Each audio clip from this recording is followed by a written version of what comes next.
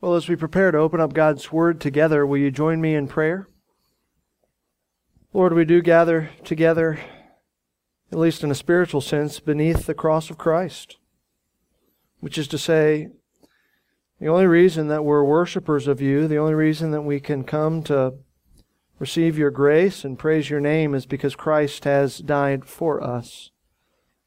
And so, Lord, we come gladly trusting in that work of Christ, knowing that Christ has paid it all, which is good because there's nothing we could add to it anyway. And so we come humbly as sinners who have been forgiven completely by the work of Christ, and we come humbly as sinners who continue to need your grace. And Lord, we recognize that even as we follow after Christ into salvation, in this life we follow after Christ in that the path to ultimate glory is the path of suffering. Or just as Christ had to come and suffer and die in submission to you for our salvation, we as saved people often suffer in submission to you, awaiting for your final glorification and exaltation of us. So what we pray for now as we enter back into our study of the book of Lamentations is we pray that through this passage of Scripture, Lamentations 3, that you would strengthen our conviction in the truth, that you would grow our faith in Christ, that you would prepare us to follow after Christ, no matter what the cost, holding on to the joy and hope that you have set before us in the promise of eternal life. And we pray all these things in Christ's name. Amen. You can grab your Bible and turn with me to Lamentations chapter 3. After a little bit of time away for the holidays and other things, we are finally back into our study of the book of Lamentations. And we find ourselves back in Lamentations chapter 3, verses 28 through 39. And as we've been walking through this passage, just by way of reminder, since it's been a little bit since we've been in this text, we've seen over the course of our study that Lamentations chapter 3 shows us how God's people should personally handle suffering in their life.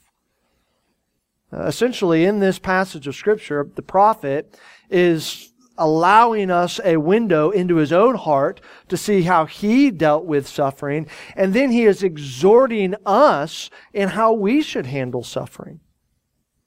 And so in our study of the chapter so far, we've discussed the role of faithfulness in suffering, which is to say our main goal as God's people in suffering must be faithfulness to God, not relief and comfort for ourselves. We've seen the role of hope in suffering, which is to say when we are standing on the promises of God, we have a sure and steady hope to guide us and anchor us in the midst of the most profound suffering. We've seen the role of grace in the midst of our suffering, and what a sweet role that is to know that not only has God forgiven us of our sins, but as His children, we have the promise of His ongoing help, His ongoing grace. We can know, because God has promised it, we can know that amidst the most daunting circumstances, we have the help of our divine Father. That's a sweet promise, the promise of grace. We've also seen the role and the responsibility of our own faith in the midst of our suffering. What we have to recognize is that in the midst of suffering, our greatest need is not a change in our circumstance. Our greatest need is stronger and purer faith in Christ. There's no greater need in your life than faith in Christ. Whether that's faith unto salvation or whether that's increasing faith as a child of God. There's no greater need in your life than faith. You need faith more than you need comfort. That's why the Lord will send difficult, uncomfortable circumstances into your life to grow your faith. And as we came into this particular set of verses, verses 28 through 39 in our study, we began to see that this passage focuses on the indispensable role of divine truth in the midst of personal suffering. If faith is your top priority in the midst of suffering, then you're also going to need truth. Because if you don't have something to believe, you don't have any belief at all. If you don't know what you believe, you don't believe. If there's no content of your faith, there really is no faith. So if you want to have stronger faith, what do you have to have? You have to have more truth to believe in, to trust in, to follow after. Additionally, you need the truth to guide you through the midst of your suffering, your circumstances. You can go at it with your own wisdom if you want. But the Scriptures time and time again show us where that leads, and it's not pretty. What we need is divine truth. What we need is the mind of God. And that's what we have in Scripture.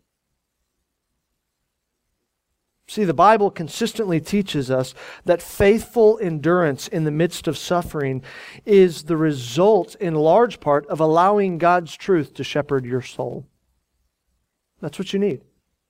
You need to be guided, you need to be fed by the truth of God's Word in the midst of your suffering. You need truth. By the way, not to divert our attention from Lamentations chapter 3, but we see this in another very familiar passage that relates to suffering, that is James chapter 1. Many of you, if you're familiar with the Scriptures, you're familiar with the words of James chapter 1. You may not have it memorized, but you're familiar with it. James 1:2 says, "Count it all joy, my brothers, when you encounter trials of various kinds." Right? You remember this? "For you know that the testing of your faith produces steadfastness," or endurance.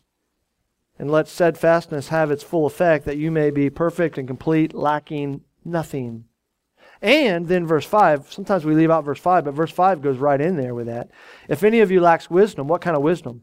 The wisdom to know what in the world is going on in the midst of my trials. "If any of you lacks wisdom," what do? "Let him ask of God, who gives generously to all without reproach, and it will be given to him." Now, that is a familiar passage to you, and I bring it up because in that passage, we see this role of truth in the midst of our suffering. In fact, as you have relied on this familiar passage in the midst of your trials in the past, have you ever noticed how truth saturated it is? You take the active role of biblical truth out of James chapter 1 and it's meaningless. It says, "Count it all joy," or "consider it all joy." That's mind language. You've got to think through and process to get to the joy. James isn't just saying, look, no matter how bad it gets, you just need to feel happy. Look, our feelings are a result of what's going on in our heart and our minds and our faith. The feelings are the fruit, not the root. And what James is saying is, if you want to get to that joy of salvation, you've got to do some considering. You've got to do some thinking. You've got to engage your mind with the truth of God if you want to experience the joy of God. It also, in verse 3, says, "For you know that the testing of your faith." Have you ever noticed that before? So it doesn't just start with mind language, consider. It continues in verse 3 with, "You need to know this." Well, where do we know things? We know things with our mind. James is saying, look, if you want to get to this place where you're faithful in suffering and you even can experience a resolved joy in the midst of suffering, here's what you need to do. You need to know and be convinced of certain truths, specifically truths about how God uses trials to grow our faith. There's an engagement of the mind there. That, by the way, is also why in verse 5, James goes on to say, if you lack wisdom. What is wisdom? Wisdom is applied knowledge. It's knowing how to take God's truth and put it to work in your circumstances. Wisdom is being able to decipher your circumstances in light of God's truth. It's being able to find clarity on your situation based on what you find in the Bible. So often that's our biggest problem. We just need some clarity. I need some clarity on this issue. I need some clarity on what's going on in my heart. I need clarity on how to respond to this situation. Well, where do we find that clarity? We find it from the Scriptures. That's what wisdom is. And when we're praying to the Lord, give us wisdom, and we're considering truth and reasoning towards joy, and we're knowing how He uses trials in our life, when we're engaging our minds with the truth, guess what God does? He gives wisdom. And of course, there's more to that, but we're studying Lamentations 3, not James 1. But the point in all of this is that at all times, but especially in the midst of our suffering, we need God's truth desperately. We need God's truth desperately. In fact, God's truth will anchor your soul in the midst of suffering. James goes on later in his epistle to talk about, in fact, later in those verses, that the man who doesn't trust the truth of God, he's like the waves driven and tossed back and forth. You ever felt like that? You're a storm-driven believer right now. Your faith is weak. You're not focused on the truth. You're not guided by the truth. You're not considering. You're not knowing. You're not counting it. You lack faith because you lack the truth in your life. You don't have any clarity on your circumstances. What do you need? In that moment, you need an anchor to hold you into place. And the Bible is that anchor. The Bible's not an anchor that weighs you down. The Bible is an anchor that keeps you in place. And in Lamentations chapter 3, verses 28 through 39, we find some specific truths that we will especially need in the midst of our suffering. In fact, we began to organize our thoughts around, last time we were studying this passage, around 4 different truths that we find in this passage that will sustain our souls in suffering. These are 4 truths that you're going to want to have at arm's reach whenever the Lord sends a trial your way. Or maybe you're in the midst of that trial now. These are 4 truths that are going to equip us to get the most out of our trials that we can from a spiritual perspective. And when we were in this section last, before the holidays and before the new year, we saw the first of these truths in verses 28 through 30. Here we were reminded of the truth about God's trustworthiness. That's what we see in verses 28 through 30. The trustworthiness of God. You can trust God. In fact, let me read these verses for you, 28 through 30. Look how far you can trust God in the midst of your suffering. You can trust God so far to the point that here's what it says. Verse 28, let him sit alone in silence when it is laid on him. That's this suffering, this trial, this discipline. Let him put his mouth in the dust. There may yet be hope. Let him give his cheek to the one who strikes, and let him be filled with insults. Here we're reminded of the trustworthiness of God. If you're in the midst of suffering, you can submit to that suffering and trust the Lord, even in the midst of the worst circumstances imaginable.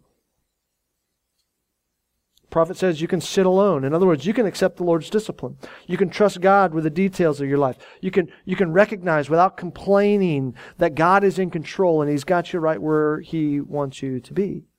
Those are more than just platitudes and meaningless statements. Those are the kind of truths that lead to submission. The prophet says you can trust God to the point where you put your mouth to the dust. That's actually talking to the leaders of Judah saying, look, you will not submit to the Babylonians. What you need to do is you need to bow and submit to the Babylonians because they've been sent by the Lord. That's what that language is. Put your mouth to the dust means you bow before the invading army. Man, they fought tooth and nail to the end. And the whole time God through the prophet was saying, you are going to lose, just submit now and it will be easier. And they wouldn't. Why? Well, ultimately they would not submit because they didn't trust the Lord. And what the prophet is saying is, look, if this is what the Lord lays upon you, then you can submit to it no matter how bad it looks because God is trustworthy. In fact, even when individuals insult you, even when they strike your cheek, even when they heap false accusations upon you, is what they're doing right? No. But at the end of the day, the Lord's in control of even that. You can submit to the Lord to the point of even the loss of your reputation and mistreatment. The prophet knew what that was. He was called a traitor. Everybody was we got to defend Judah, we got to defeat the enemy. And we can imagine, even in our own political context, we want to defeat our enemies. And the people who want to defeat our enemies, we're patriotic, right? Can you imagine being the prophet who says, actually what the Lord wants us to do is submit to our enemies? He was called a traitor. Was he a traitor? No, he was speaking on behalf of the Lord. Talk about a smear campaign against the prophet. He understood what that was, but he also understood that the Lord was in control of all that, and that he could trust those situations and circumstances, and even the insults of other people. He could trust all that to the Lord. In fact, the increased intensity of the suffering that's described in these verses, it reminds us that there is no point at which we can tap out and stop trusting the Lord. And the reason for that is there's no point at which God ceases to be trustworthy. I hope that's a truth that you hold near and dear to your heart. I hope that's a truth that you run to often. Maybe you don't use that language, maybe you use other language, but I hope you know that the Lord is good. I especially, the children in the congregation today, kids, I know you hear me. I know you hear me more than maybe even some of the adults think. You're listening. I see you. You're paying attention. Kids, what I want you to know is God is good. You don't have to understand all that means right now. I don't understand all that means. And sometimes God does things that I don't like. But even when He does something that I don't particularly like or makes me uncomfortable, I know that God is good. You can trust the Lord, children. You can trust Him with everything in your life. My prayer for you kids is that you will grow up loving the Lord and trusting the Lord with all that you are. You can give Him your life. That's how trustworthy He is. And by the way, parents, you can trust the Lord with your kids too. He's that trustworthy. Even in the midst of profound suffering and frustration and accusations and opposition, as God's people, we can always stop and say, God is good and I can trust Him. I can trust Him. And you know what? We don't even have to know why He's doing what He's doing to be able to say that, do we? Very often, God doesn't give us the why. We just have to keep looking to the who. Job never got the why, but he knew the who much better afterwards, didn't he? God is trustworthy. We have to be armed with that truth if we're going to be faithful in the midst of our suffering. Additionally, and here's where we're kind of getting into some new territory in verses 31 through 33. Additionally, we find a second sustaining truth in this section here. Here we find the truth about God's discipline. So we need to understand the trustworthiness of God, but we also need to understand something about the discipline of God and how that discipline works if we're going to be faithful in the midst of our suffering. Notice what these verses say. Verse 31. For the Lord will not cast off forever. But though He cause grief, He will have compassion according to the abundance of His steadfast love, for He does not afflict from His heart or grieve the children of men. Now, as we work through these particular verses, it's important for us to note that these verses were directed specifically at God's covenant people, not necessarily everyone in general.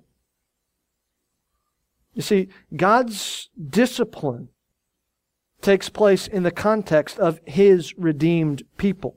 God disciplines those who are His children to grow their faith. But those who have rejected Him, those who are apart from Him, those who are not believers in Christ, they don't receive the loving discipline of a father. The New Testament tells us, specifically Romans 1 tells us that God hands those sinners over to their sin. If we're pushing the limits and we're headed down a dangerous road, our Heavenly Father because we're His children, our Heavenly Father will often come in with His hand of discipline and redirect us towards safer paths. The unbeliever, apart from Christ, doesn't have that promise. In fact, apart from Christ, suffering in this life cannot be viewed as divine discipline. Suffering in this life must be viewed as a precursor to eternal suffering in hell. It's not discipline to make you more like Christ if you're apart from Christ. It's a warning that if you think this is bad, then you cannot imagine the unimaginable suffering that will take place in hell for all those who have rejected Christ. I mean, that's a sobering reality, isn't it? A sobering reality.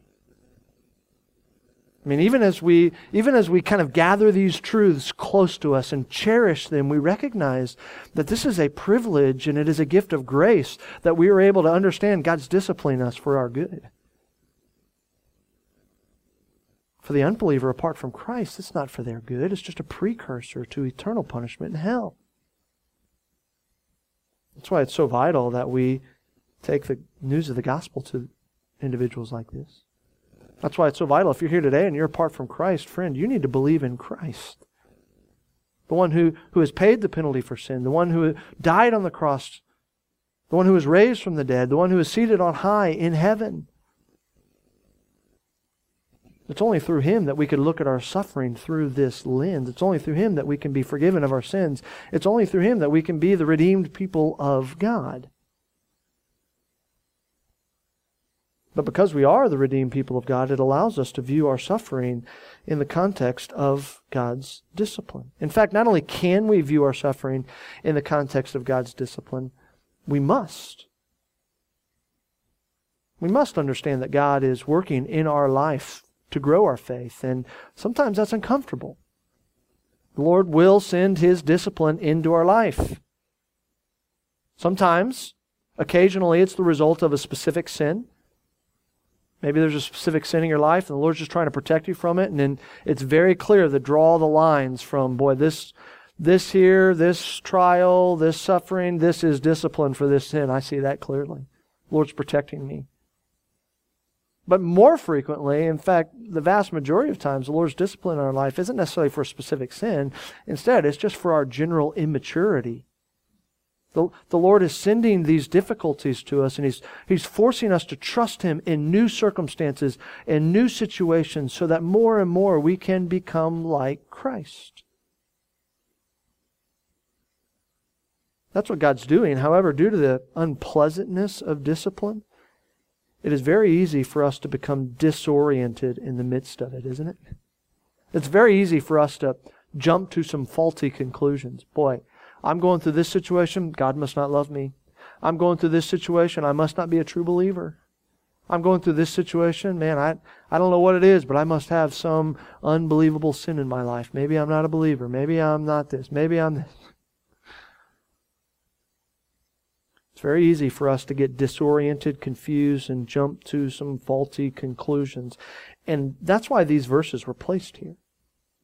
The prophet is making sure that Judah does not accept faulty conclusions about God's discipline and about God's nature. In fact, notice in verse 31 that the prophet reminds the people that God's discipline towards His people, it's not permanent. Verse 31, imagine how sweet these words would have sounded to the people of Jerusalem who were under discipline from God. Carried off into captivity, rejected by God. Verse 31, for the Lord will not cast off forever. What a sweet promise that is. However, behind the sweet promise, there's a significant reality here. And the reality is that God did cast His people off for a time. And cast off here, this is covenant language, Old Testament covenant language, signifying the rejection of God's people. God rejected them. He sent them off into exile. The promised land that He had brought them into, He kicked them out of it. In a similar way that Adam was kicked out of the garden, Israel was kicked out of the land.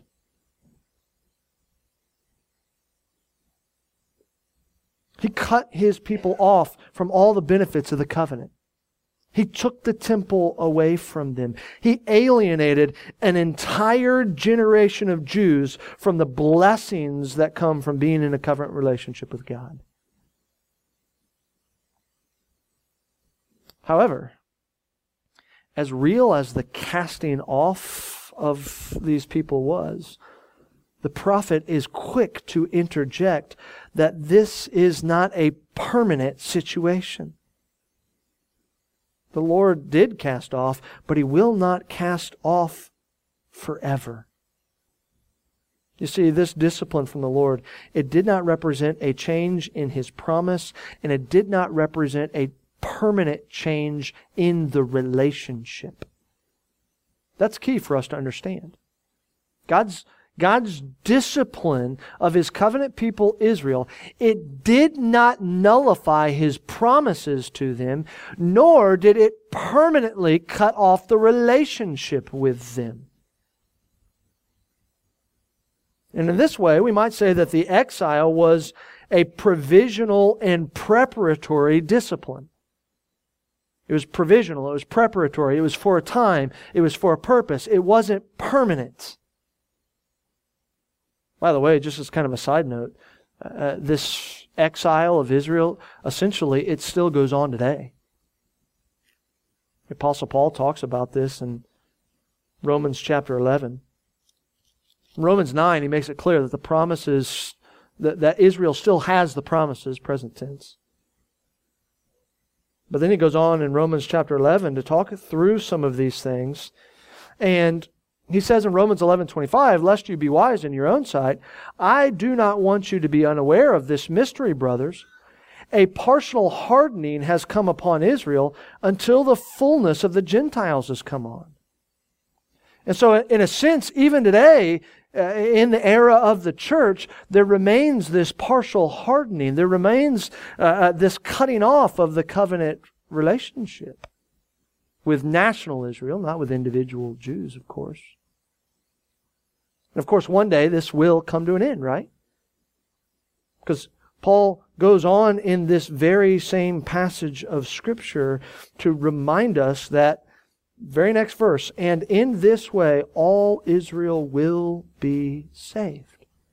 In other words, God will redeem His people. And there's certainly lots of details that go into that we don't need to cover this morning.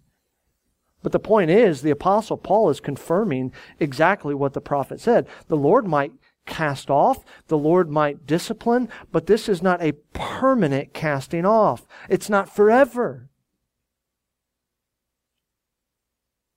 That's a significant point as we try to piece together the details of redemptive history and put the whole Bible together. But maybe even more pressing, these are important details for us to understand in our own lives. You see, by implication, we learn something of God's discipline in this passage for our own lives. Which is to say, we learn that God's discipline is by its very nature preparatory, not permanent.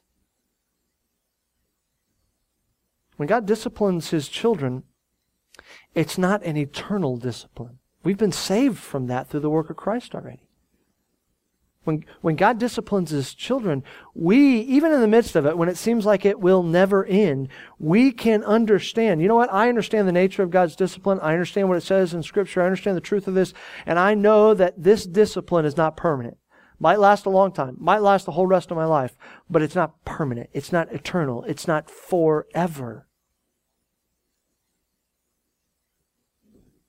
This is certainly something of the point that we find in 2 Corinthians 4:17. There the Apostle Paul says, for this light momentary affliction is preparing for us an eternal weight of glory beyond all comparison. We can trust that even in the midst of discipline, that God's disposition towards us has not changed. We can trust what Romans 8:28 says, that He's working for our good. As a child of God, you can be comforted to know whatever discipline you're enduring will not last forever. That helps you endure, doesn't it? That helps you endure. If you know this is not going to last forever. This is not going to last forever. Now, that's not all we learn about God's discipline in this passage, though. See, in addition to being temporary, verse 32 goes on to remind us that God's discipline is not unloving, which is to say God's discipline is actually an act of love. Like when the Lord is disciplining you, when the Lord sends a trial your way for the purpose of your sanctification, you would be mistaken to look at your circumstances and say, wow, I don't even know if God loves me. According to Scripture, that would be a mistake. Notice what it says in verse 32. But though He cause grief, He will have compassion. Same word, by the way, from earlier in this chapter. His mercy, according to the abundance of His steadfast love, His hesed, His covenant faithful love. And notice, let's get down in the weeds and really pick this apart, okay? Look at the beginning of verse 32. You've got that conjunction there. It says, but though He caused grief. That's what the ESV translation says. Really, you could translate that and say for or because. In other words, verse 32 is giving you the reason why the prophet knew that the discipline wouldn't be permanent. Look, God will not cast off forever. And here's how I know that. It's because of His compassion. It's because of His steadfast love. Remember verse 22? They never cease. They never come to an end. Because of the character of God, the loving character of God, His casting off, His discipline won't last forever. In fact, what's interesting is that this discipline that Israel received from the Lord, it's actually exactly what God promised would happen if they disobeyed. It's not that God was acting in a capricious way towards the people. He was actually doing exactly what He said He would do. And now the prophet's saying, look, if we can trust God that He's going to do exactly what He said He was going to do when He punishes us, then when He says that He's going to love us forever, we can trust that truth as well. You see, God's plan all along was for them to suffer grief so that He could show them compassion. He knew that the only way He could show them compassion is if they repented, humbled themselves, and turned to Him for grace. So what did He do? He sent discipline in their life so that they would turn to Him. And in all of this, He was acting, it says, in accordance with the abundance of His steadfast love. The love that characterizes God, the perfect, faithful love of God, that He is full of and abounding in. His discipline is in perfect accord with that love. Sometimes we as parents, we struggle with that. You discipline your kid and you almost feel bad about it. And yet we see a key principle here, that discipline is not inconsistent with love. It's actually consistent with love. God had to discipline them, actually had to discipline them so He could save them. Jeremiah 31, the prophet sets this up for us. Of course, Jeremiah 31 is that key text that promises the new covenant with forgiveness of sins, and I'll write my law in your heart. You remember that? Well, right before that promise, the Lord says in Jeremiah 31:27, behold, the days are coming, declares the Lord, when I will sow the house of Israel and the house of Judah with the seed of man and the seed of beast, and it shall come to pass that as I have watched over them, to pluck them up and break down, to overthrow, destroy, and bring harm. That's all the setup for the new covenant. So, after the discipline, so I will watch over them to build and plant, declares the Lord. In those days they shall no longer say, the fathers have eaten sour grapes, and the children's teeth are set on edge. Then verse 31, skipping down, it says, behold, the days are coming, declares the Lord, when I will make a new covenant with the house of Israel and the house of Judah. What was all this discipline for? All this discipline was to set up the new covenant and to drive God's people towards repentance and faith in Him.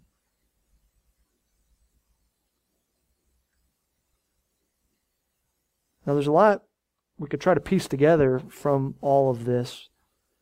But just when it comes to how we deal with suffering and how we receive God's discipline, at the very least, what we can say is that God's discipline in our life, it's not a sign of His hate for us. Instead, God's discipline in our life is a sign of love. This, by the way, is the exact point that the author of Hebrews makes. In Hebrews chapter 12, verse 6, it says, "For the Lord disciplines the one He loves, and chastises every son whom He receives." If the hand of God is upon you by way of discipline, that's not a sign that He dislikes you. It's a sign that He dislikes your sin. And that He loves you enough to try to work that sin out of you. That's what's going on. You say, well, how do you know if you're suffering as a believer and it's a sign of discipline versus suffering as an unbeliever? Unbelievers suffer too. What's the difference? Well, the difference is that our suffering drives us back to Christ. The suffering of an unbeliever that's not God's discipline, it hardens them against Christ. So if you go through suffering and Christ is sweeter to you in the midst of your suffering, that's God's discipline in your life. If you go through suffering and you're hardened against Christ and you hate Christ because of your suffering, then you're probably not in Christ, and we probably need to set up a meeting after the service today. But for those who are in Christ, we have the promise that God loves us, and because He loves us, He disciplines us. Don't you be tempted to say, man, God, where's God in all this? God's where He's always been. He's reigning on high, and He's ruling in your life, and He's working to make you more like Christ so that you'll be able to experience the utter joy of His holiness and glory in eternity. That's where He's at. And believer, He loves you. He loves you so much. In fact, I know He loves you because for God so loved the world, He gave His only begotten Son. And so if you're that whoever who believed in Him, you know you have that love. As a child of God, you can be comforted knowing whatever discipline you're going through, it is in accordance with the steadfast love of God. Isn't that comforting? It's not comfortable, but it's comforting, isn't it? God's discipline is loving. And to this, we could also add from verse 33 that God's discipline is not malicious. God's not out to get us. God's not that meanie up in heaven with a lightning bolt waiting to get everybody. That's an unbelieving view of God, you understand, right? It's not a biblical view of God. If that's a view of God that you struggle with, understand that your view of God in that instance is informed by the world who hates God, not by the Scriptures. Verse 33 says, He does not afflict from His heart or grieve the children of men. Now there's a couple things we need to observe in this verse. First of all, notice in this verse that God does in fact afflict. It says He does not afflict from the heart, but it doesn't say He does not afflict, does it? Will God send affliction into your life by His sovereign hand? Yes, He will. Our suffering is not beyond the purview of God's suffering. But when we're in the midst of that suffering, what we need to understand is that this affliction is not, to use the language of Scripture here, it's not from the heart of the Lord. You say, what does that mean? Does that mean the Lord does something that's against His will? No, that's not what it means here. The point here is that God's discipline doesn't change His disposition towards us. God's disposition towards His people is as a loving Father and Savior. And when He disciplines us, that discipline doesn't then change who He is towards us. Additionally, when it says that God doesn't afflict us from the heart, essentially what it's saying is the Lord never afflicts people for the sake of affliction. In other words, the point is that God does not afflict with malicious intent. He does not afflict us gratuitously just because He likes to watch us suffer. That's the point here. God did not send Judah into exile to watch them suffer. He doesn't discipline His children to watch them suffer. You say, why does He do it? Well, God sends this kind of discipline for two reasons: to punish sin and purify His people. That's why God sends this kind of discipline. That's why God sends these kind of circumstances. That's where these trials, they come from God. God's in control of them. But they're not just so God can watch us suffer. They're so that He can uphold the holiness of His name in punishing sins, and so that He can produce holiness in His people by purifying us.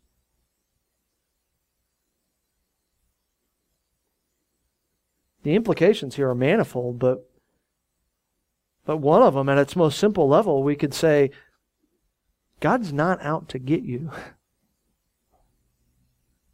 God is not Murphy's Law. And we need to be very careful about how we think and speak in that.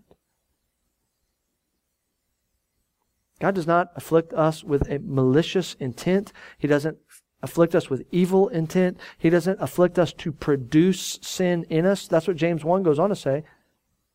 By the way, James 1 and Lamentations chapter 3, there's unbelievable parallels between the two. I guess I shouldn't say unbelievable because the Lord is behind both of them, right? But God's not sending this discipline our way to produce sin in us. That's not what's behind it. God's discipline is not malicious, it is purposeful. He's trying to make us more like Christ. Hebrews 12, that formative passage on discipline, we saw that God disciplines those whom He loves. But verse 11 goes on to say, For the moment, all discipline seems painful rather than pleasant, but later it yields the peaceful fruit of righteousness to those who have been trained by it.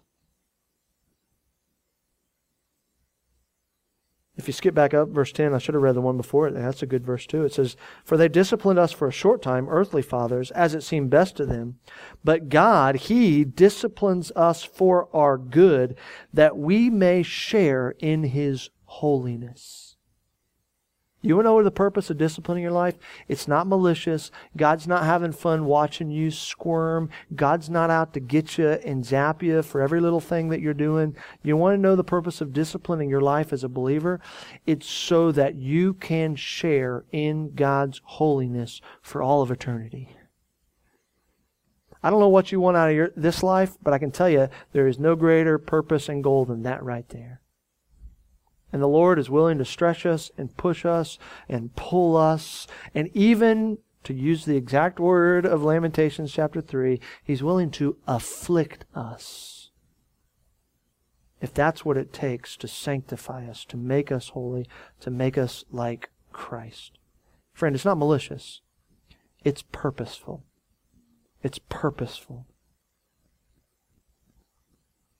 God afflicts His people in faithfulness to His character, not just for kicks, not just for fun. The providential affliction of the Lord, it's for upholding His righteousness and producing righteousness in us. That's what God's doing.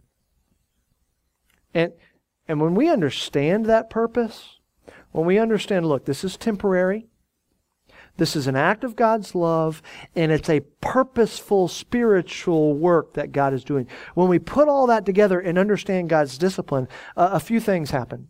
One, it strengthens our faith. If I can better understand kind of what God's doing, it's easier for me to trust Him in the midst of that. Additionally, if I can understand what God's doing in my trials, maybe not the specifics, but the ultimate purpose of it, guess what I can do? I can begin to work with that purpose and in accordance with that purpose. So that instead of swimming upstream of what God is trying to do, I can swim downstream. And if I'm going to be in the rapids, I might as well go downstream anyway, right? Say, what does that mean? Well, it means I can begin to examine my life. I can begin to look at the areas of my life. I'm not looking for, I did this and now I got to go through this. No, I'm looking for, you know what, in my life, my character is deficient here, or I'm not like Christ here. And here's an opportunity in this trial for me to, like Christ, trust the Father.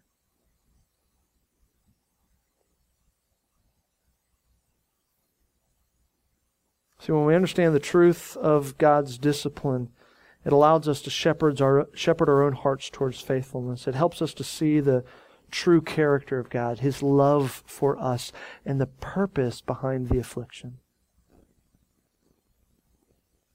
And so, armed with these verses, we can be confident that our temporary suffering, it does not violate the perfect righteousness of God. It does not remove the perfect love of God. Instead, it's a loving and righteous work to prepare us for holiness. Now that's a lot. That's a lot. A lot of details. But here's the thing. We got 2 truths under our belt already. 1, you can trust God no matter what. 2, here's how He's working in discipline. If you can go into a trial and suffering armed with those 2 truths, that's going to help you, isn't it? That's going to be a pretty firm foundation that you can build upon. Now, we got a couple more truths that we're going to try and get through next week. But as we work through Lamentations 3, we've seen a lot of really helpful truth. It's been a gold mine. And as we keep digging deeper in a gold mine, what we see is, as God's people, no matter what our circumstances might be, God is trustworthy. And His loving discipline is for an eternally good purpose. And that's enough to feed our souls and propel us to endurance, isn't it?